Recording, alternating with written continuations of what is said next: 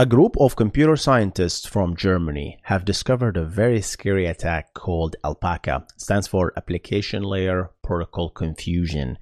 And it is based on the idea that TLS, our beautiful encryption backbone of the whole internet, is built on literally any transport. It's almost detached from the transport layer that is underneath it. So those guys, what they did is like, okay, we're going to redirect your TLS session to some other server. And while this on the outside doesn't look really scary, it is actually very scary. Specifically, if you have those scary thing that is called wildcard certificate that you can just put on your server, and as long as you have that same top level domain, you're secure. Wink, wink. How about we jump into it and discuss?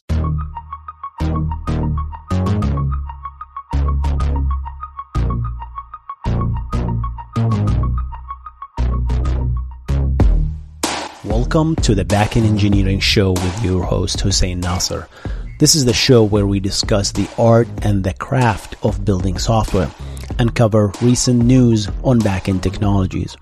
If you enjoy the show, make sure to subscribe to the YouTube channel and rate it on Spotify and Apple Podcast. With that said, let's get on the show.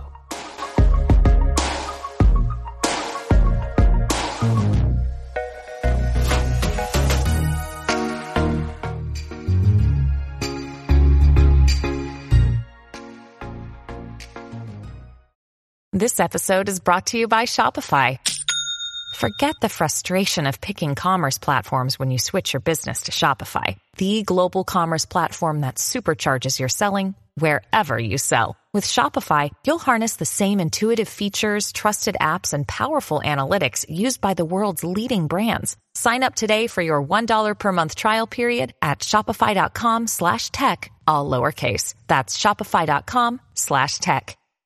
Welcome to the Backend Engineering Show with your host, Hussein Nasser. And TLS, guys, I need to talk about TLS a little bit. TLS, which stands for Transport Layer Security, is what encrypts the communication between any two servers these days. Most servers support TLS. Whenever you see this padlock with HTTPS in it, you're using TLS, essentially, between the client, you, the browser, and the server. The server is a TLS server, and it understands how to communicate between these two. And TLS have been built so it is so difficult to break. That is, you cannot just insert yourself in the middle and terminate easily a TLS session and decrypt the traffic. It's very, very, very, very difficult. Not impossible. It did happen before. Wink, wink. DigiNotar certificates. You remember all that stuff? Yes. But it is really hard to achieve a fully decryption TLS and man in the middle because of this certificate, of the beauty of certificate and the certificate authorities and this model of authentication, that the server essentially have to present a unique stamped certificate signed by some other third party, which is in turn signed by another third party, which is in turn signed by another third party, which is in turn signed by a root certificate that is trusted everywhere, right? So it's very, very hard to break this thing. Can it happen? Yes, but really very, very hard. So if I give you a certificate, you can easily, quickly authenticate that is actually me. You're talking to Google. Here's a proof that you're actually talking to Google. So if someone intercepted this session, they have to serve you that certificate, right? Which they don't have. They don't have the private, beautiful key of the server that matches a public key that is actually signed in the certificate by another private key belonging to a certificate authority that you don't have. So verification is easy, but breaking this thing is so hard. If anyone out there figured out how to break public key encryption, the whole world basically will collapse. Bitcoin will just drop to zero, literally, right? But nobody did. You cannot break public key encryption, especially when you have a large bit size, right? But, so it's very hard to break this thing. But those guys, those Germans, man, the Germans said, no, we will not stand for this. The German says, nein, we're gonna fix it. We're not fix it. By fix it, we mean we're gonna break it. The German said, what if I look at the traffic, but instead of actually changing it and pretending to be the server, I'm not going to pretend to be the server. I'm going to sit in the middle, right? I'm going to look at your initiation of this encryption, but I can't reply. I cannot terminate it because I need the certificate to prove that I am the server, which I don't have. But what if I actually just nudge the TLS hello? It says, TLS hello, just go that side. Don't go there. Just go there.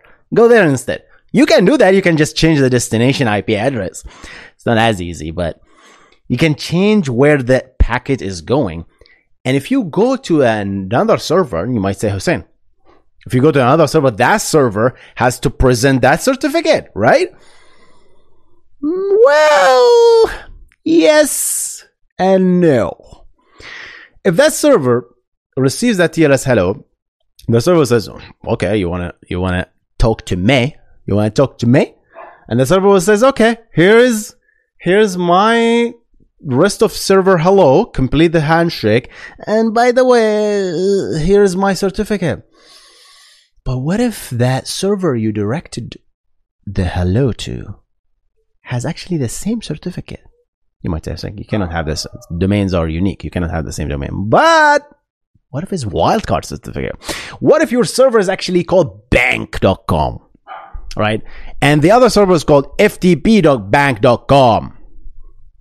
Haha.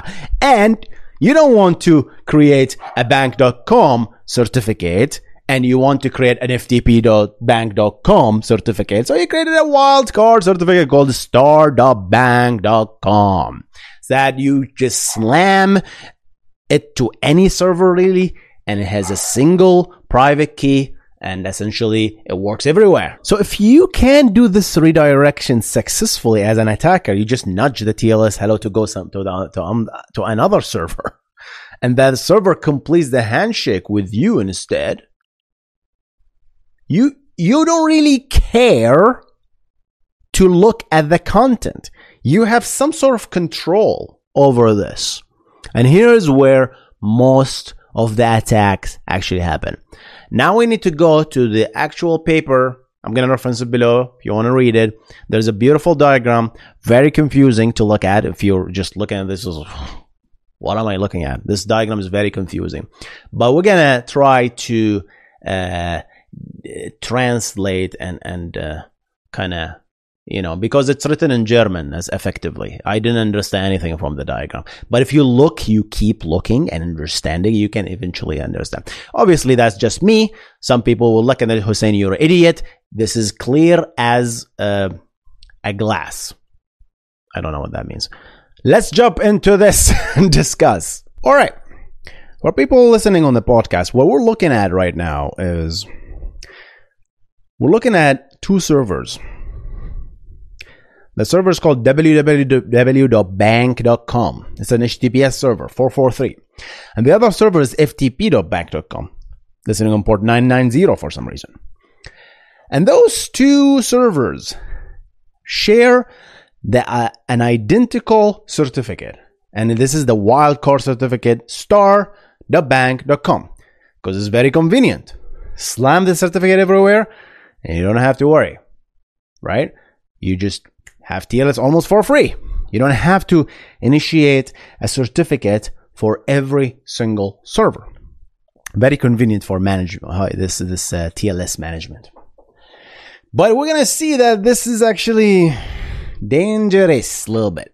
All right, so these are the two servers. The attack starts by directing the user to the attacker website. You have to click on a link. Once you click on that link, and this link is called attacker.com. That's your origin. There is a beautiful HTML page. In that attacker's website.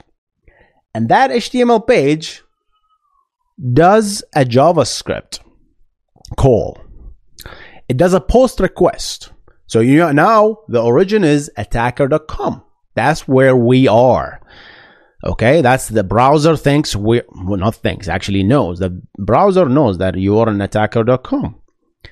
And the script in attacker.com is making a post request to bank.com. It's just making a normal post request. And this is referred to as a cross-site request, right? Or cross-origin request. Now, let's also assume that the victim here is already authenticated with bank.com. I don't know. This is Bank of America. They logged in to Bank of America.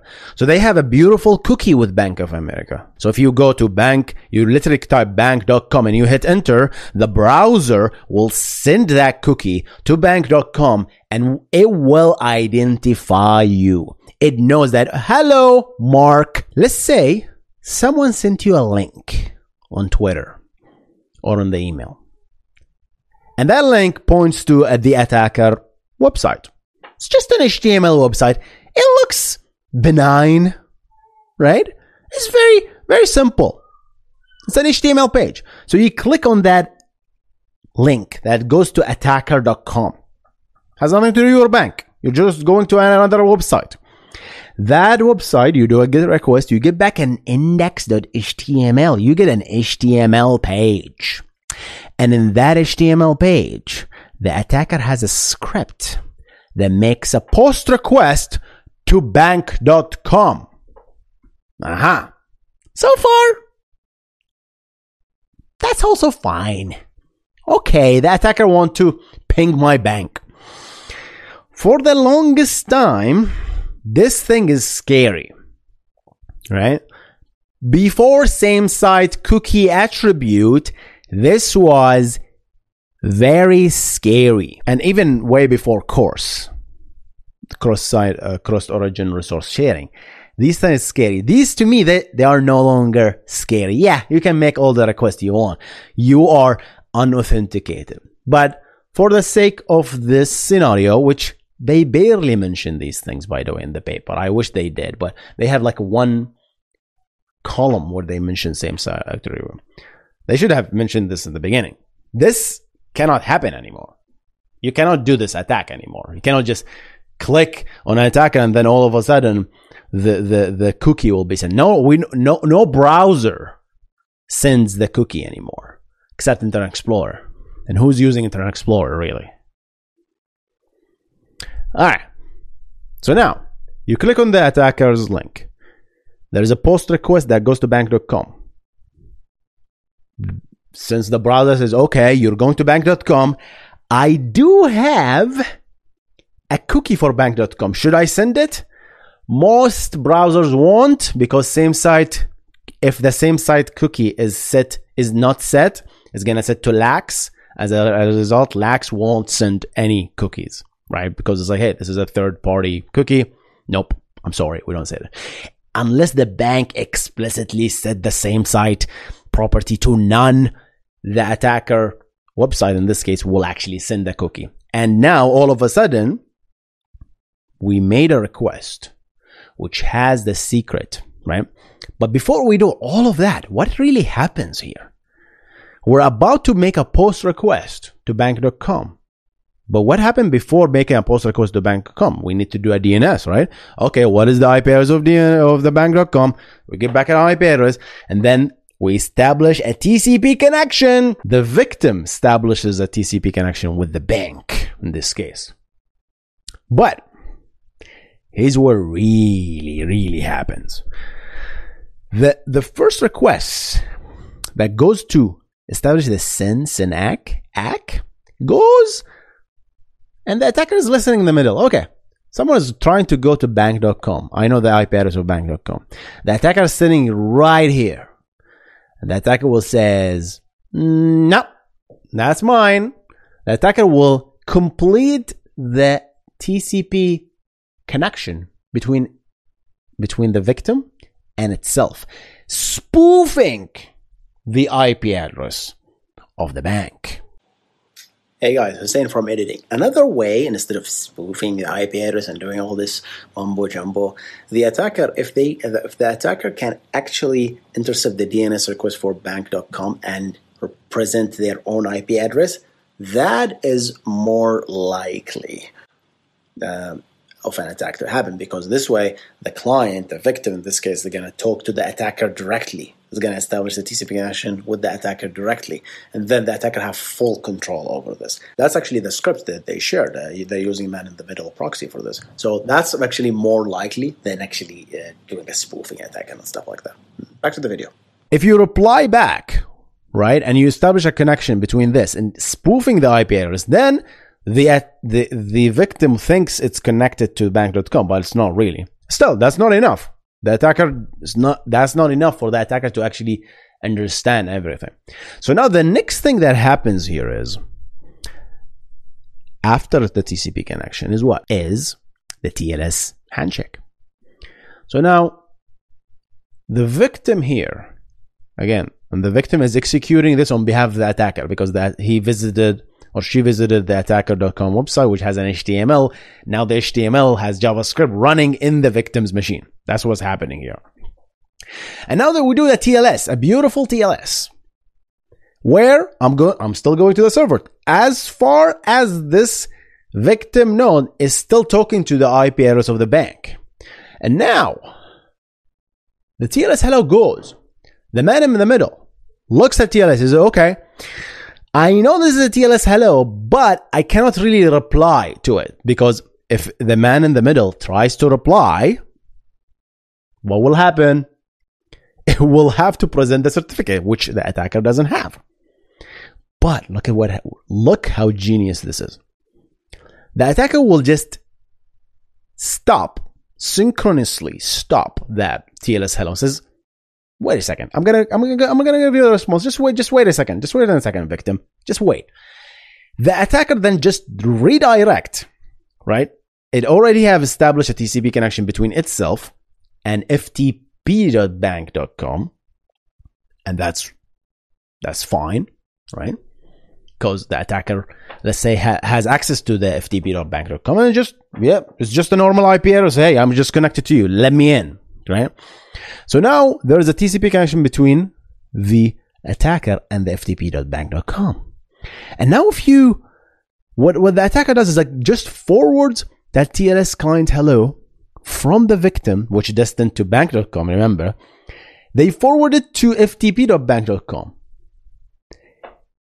If your FTP, and you might say, Hussein, FTPs, since when FTP support TLS? Well, FTPS does. So if this server supports FTPS, which is built on top of TLS, not to be confused by SFTP, that's a different one. I think FTPS is the TLS one. I always confuse the two. Then the bank will say, oh, someone want to do the TLS hello with me. Sure, I'm gonna respond back with a server hello, and this is gonna work. Why? Because I am gonna give you a wildcard certificate. Start the bank. Now the attacker gets the server hello, which is happening from ftp.bank.com, and the server hello doesn't really have any server name in it. The TLS itself doesn't have anything to do with the name of the server. It's just have the Diffie-Hellman parameters and the certificate, which is also not the actual name of the server. It's a wildcard certificate. So now the attacker just gets that beautiful certificate and then reply back to the victim. It says, hey, here's your server hello. Now it unblocks it and then replies back with the server hello. The victim is clueless. The victim still thinks that it's talking to bank.com, but it's not. It's talking to ftp.com through man in the middle. What is going on here? What is going on? What are you starting to do, Hussein? Well, we're going to continue now. Now we have an encryption channel that is established between the victim by the help of the attacker to ftp.bank.com. Mind you that the man in the middle really cannot see anything here. It's a fully encrypted channel. Yes, they cannot read the text in the channel itself. They cannot see anything. It's all encrypted. It's an end-to-end encrypted between this guy and the ftp.bank.com. So the attacker's like, we say, this is useless. The attacker still can't read anything. But no, wait. There is something happening. The attacker has control at the victim side here, because remember, you clicked on a shady link. Now I can execute all the JavaScript I want. So the first request, the post request, which is the original thing we wanted to talk about. Now the post request comes. Now I want to send an, and has to, by the way, this whole thing has to be HTTP 1.1. HTTP 2 doesn't work with any of this stuff because you need ALPN, which kind of breaks everything, as I'm going to talk about. This has to be HTTP 1. So there's so many requirements for this to work. So that's why I say very unlikely this attack can happen in the wild. Has to be HTTP 1.1 for this to succeed, in my opinion. Now, the post request happens. Again, you're going to bank.com, right? And let's, for the sake of example, let's say that the cross-site request actually sent that secret delicious cookie of bank.com. Again, the victim thinks it's talking to bank.com, so it's going to send the cookie of bank.com, which is what the attacker wants. But the attacker cannot just read it because it's encrypted, right? So now the attacker have flow of what's going on here. So here's what the attacker does. The attacker will write a script, and that script is not here. Let's actually go to the script. Where's the upload script? I have all of this stuff going to be, by the way, they did a good job, right? Giving scripts and all that stuff.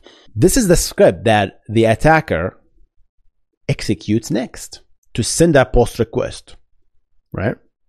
I want to send a post request to the bank. And what it does, it just sends actual FTP commands through HTTP request. What? Yes. This attack also assumes that the attacker somehow have access to the FTP. How unlikely this whole thing is, to be honest now. I was like, okay, that the attacker has access to my bank, to my FTP bank. What? Well, you might say this is an insider in the bank. They want to carry this attack. They want to... It doesn't make any sense to me, to be honest. It's like this... There's so many variables that is very highly unlikely to happen in the real world for this attack to be successful. But could it be successful? Of course, there is a tiny beanie chance. But we are here to appreciate the tech, to appreciate the German machines. Right? By the way, I'm a big fan of Germany, the soccer team. So I love you guys. We're going to send user Bob. That's the attacker's name, by the way. Bob. And then password 1234. Type I think this is binary. Passive. Very important. We have to be in passive mode because we don't want to deal with FTP in active mode. No, sir. We don't want to do two ports. Yikesy. This will never work in active mode, right? Has to be passive. That means a single port downloads and uploads through this channel. Okay. And then we're going to store a file name that is called leak. Anything that comes after that store leak, right, will be stored in the file. So this, remember guys, this is the actual body. This is the body of the request. These post request, all this form data goes into the body. And what comes before the body? The headers, right? So all of this HTTP 1.1, the headers, the cookies, the content type, all of that stuff comes before these commands. Never executed. So the FTP will start getting these requests that says, okay, content type -- JSON application, text application for www form, whatever. And it says, what the heck is this? The FTP will say, what the heck is this? It's going to fail. Even the cookie will get delivered to the FTP server, right? Because it decrypts the stuff, right? The FTP will receive that cookie and it says, what the heck is this? It's gonna say invalid command, invalid command, invalid command, up until we reach the body where we can say user Bob. Oh, I know that stuff. User Bob. Okay.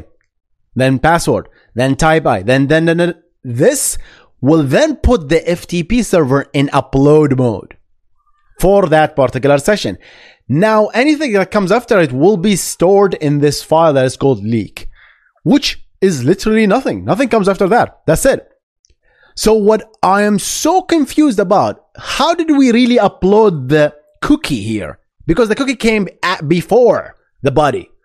The cookie is in the headers. They never mentioned this in the paper. I never seen this. I read the whole paper, didn't see that. Okay, maybe I have missed it.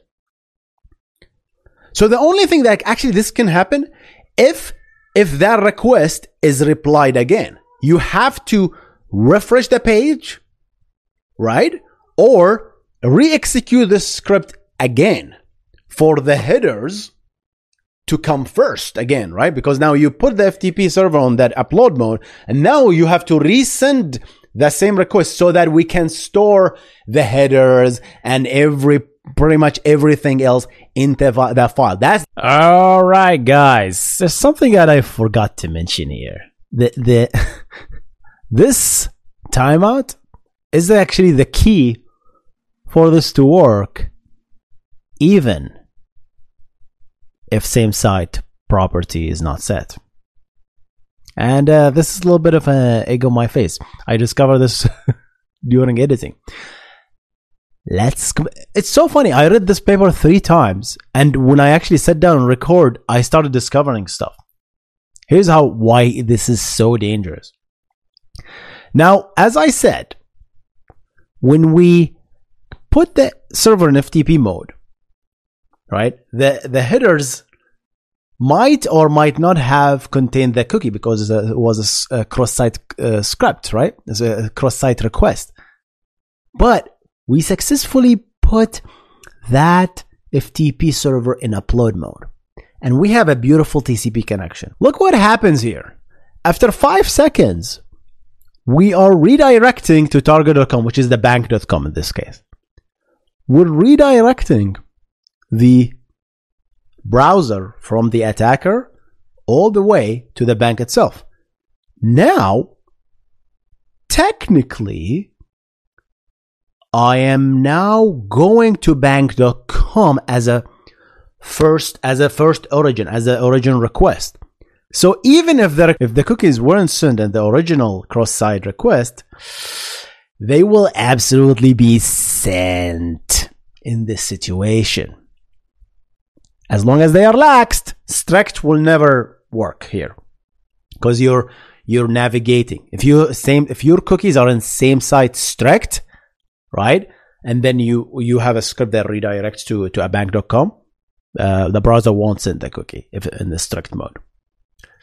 It will only be sent when you go physically to the bank.com in the browser and you hit enter. That's the only time those cookies will be sent. But most configurations, same site cookies are lax. So this will actually redirect you to bank.com, and after 5 seconds, you will go to bank.com and you will send the cookie. But the browser will say, wait a second, I'm going to bank.com, but I already established the connection with bank.com, remember, with the cross-site request. So the browser reusability of the connections is the double-edged sword here. If the browser decides to use the same TCP connection that is established, which most of the time, let's be honest, is gonna use it, then you just sent that precious cookie, because now it becomes a first party cookie, is gonna always get sent unless it's strict, obviously. And that is dangerous, baby. Very dangerous. Oh my God. I have no idea how I missed that. So now, this is really dangerous. So, how do we fix this? Chrome and the browser community, hopefully, to me, The fix is do not share connections. If there is a website, right, if there is a website, attacker.com in this case, making a cross-site request to another website, bank.com, so there is a TCP connection established in the browser, and you redirected to the same, that website redirected to that original, that cross-site website, now we have redirection. The fix here is the browser should not reuse that connection because that connection is shady. Create a new TCP connection for that puppy to avoid that. I think that would be a nice fix if Chrome, Firefox, people about browser community, if you're listening to this, that would be a nice fix to this, right? Redirection, use the new connection. Otherwise, this becomes very scary attack. All right, back to the video. All right, so that's the upload attack, option number 1. Uploading the cookie secret into the FTP by essentially tricking the TLS session. You've seen what happened though, right? There is so much moving parts, right? The trick to redirect the TLS is very, very scary here. Let's talk about the download attack, which is, to me, that one is really scary. Again, this requires the attacker to have previous access to ftp.bank.com, and they will upload an HTML file or a JavaScript file, okay, that has a script that we need to execute, okay? And let's say this is going to transfer $1 million from your beautiful account to the attacker's account. Obviously, this is not just going to happen because there's gotcha and stuff like that. It can't be automated, a transfer like that. But you can steal the cookie here. They have some sort of a script to read the cookie or to send the cookie to somewhere else. And they upload it to the ftp.com. Using the same technique, and instead of uploading, they force the client to actually download that file and execute it. Now, this is very scary because this is a different territory. We're doing the same thing. We're doing a post request.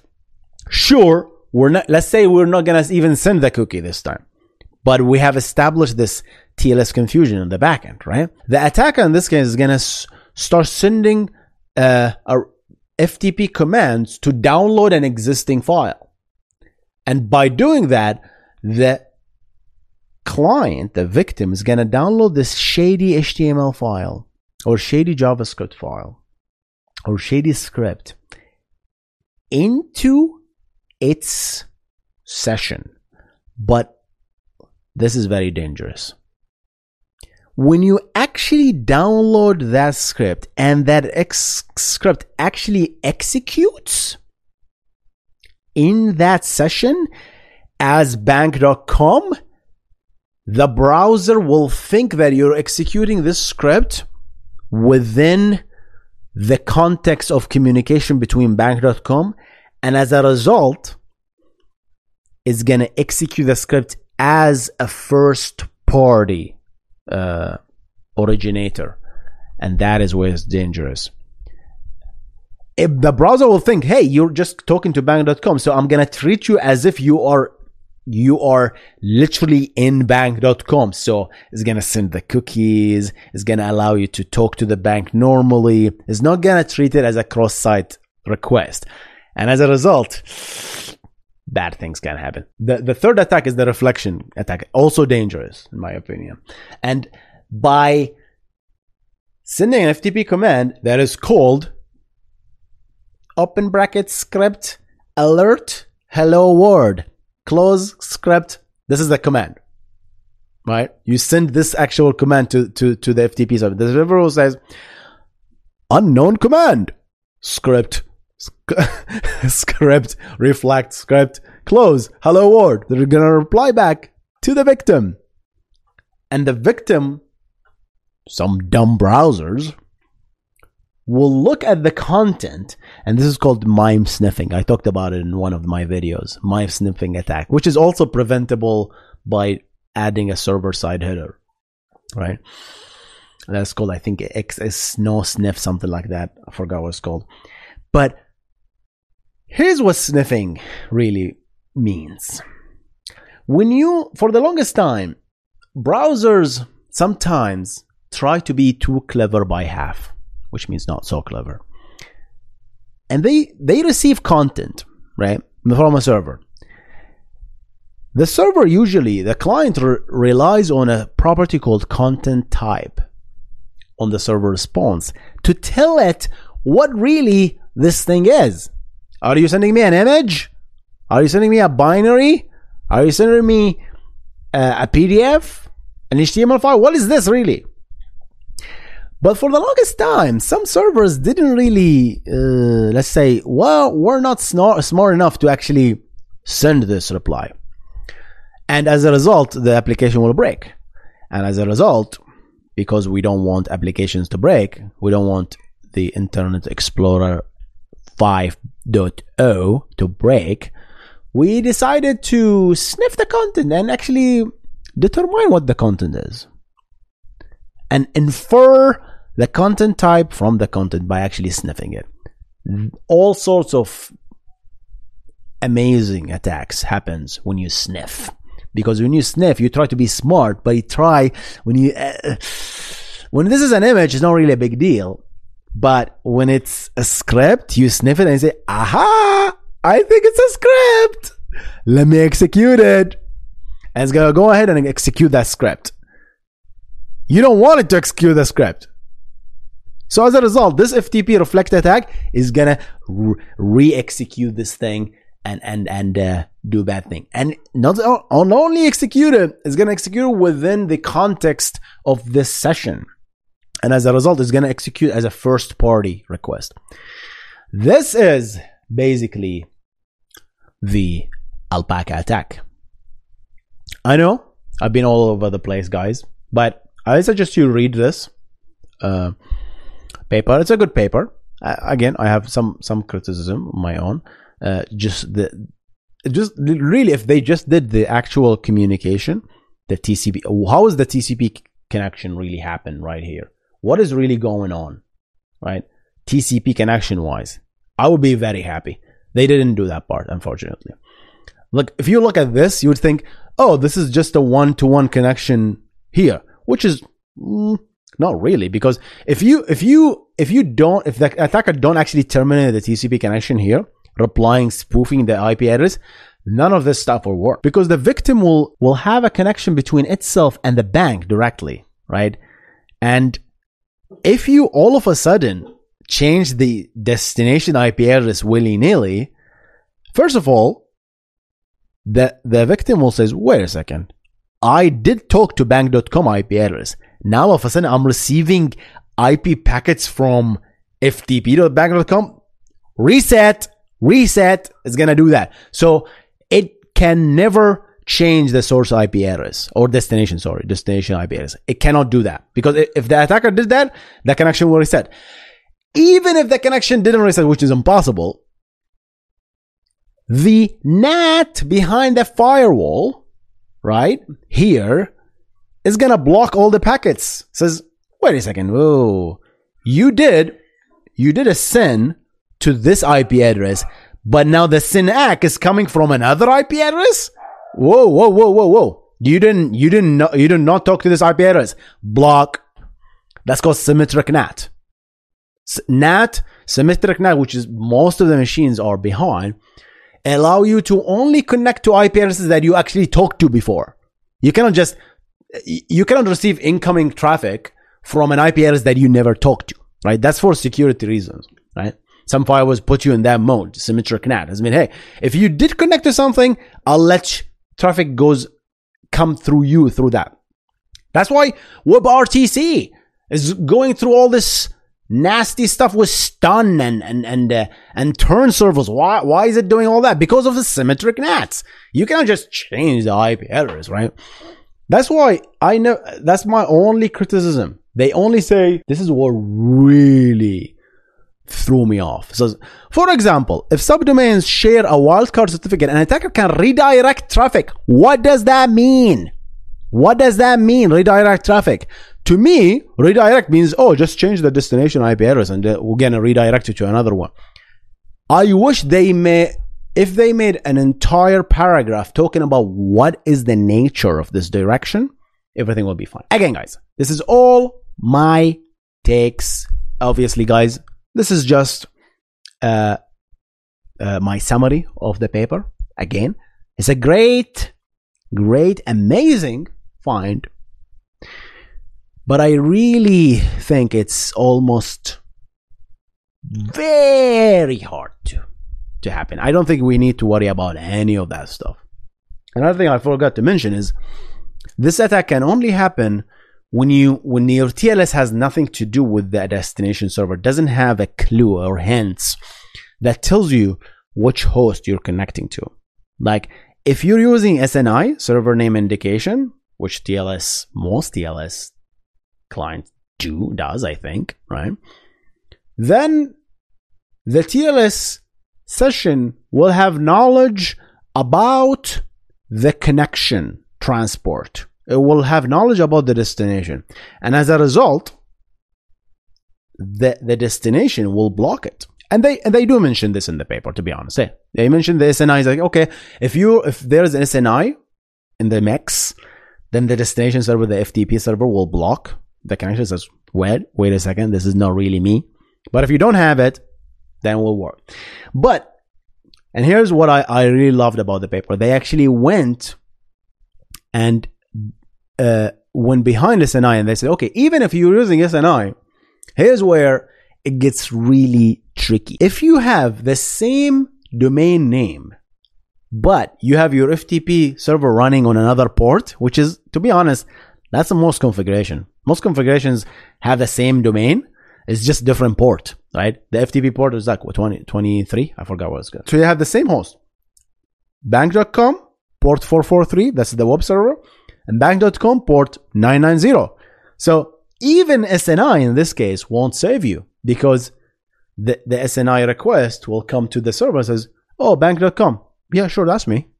Well, it wasn't really you. I was talking to that server, but there is no TLS session, right? There is no TLS extension that tells you, hey, I'm in this server and also this port. Doesn't exist, right?